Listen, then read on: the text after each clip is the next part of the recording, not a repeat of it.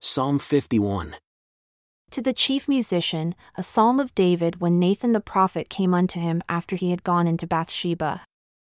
Have mercy upon me, O God, according to your loving kindness.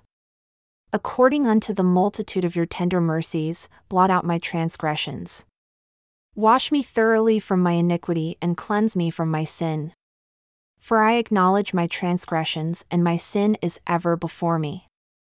Against you, you only, have I sinned and done evil in your sight, that you might be justified when you speak and be clear when you judge. Behold, I was shaped in iniquity, and in sin did my mother conceive me. Behold, you desire truth in the inward parts, and in the hidden part you shall make me to know wisdom.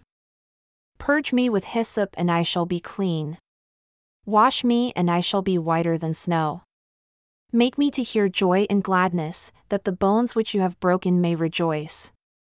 Hide your face from my sins and blot out all my iniquities. Create in me a clean heart, O God, and renew a right spirit within me.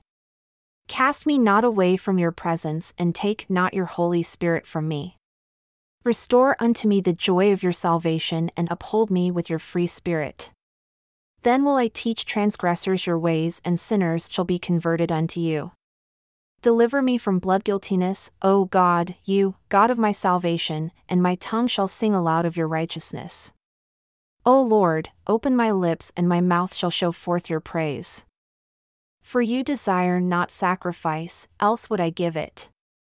You delight not in burnt offering. The sacrifices of God are a broken spirit, a broken and a contrite heart. O God, you will not despise.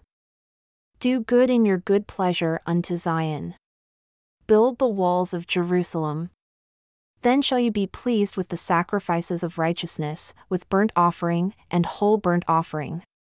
Then shall they offer bullocks upon your altar.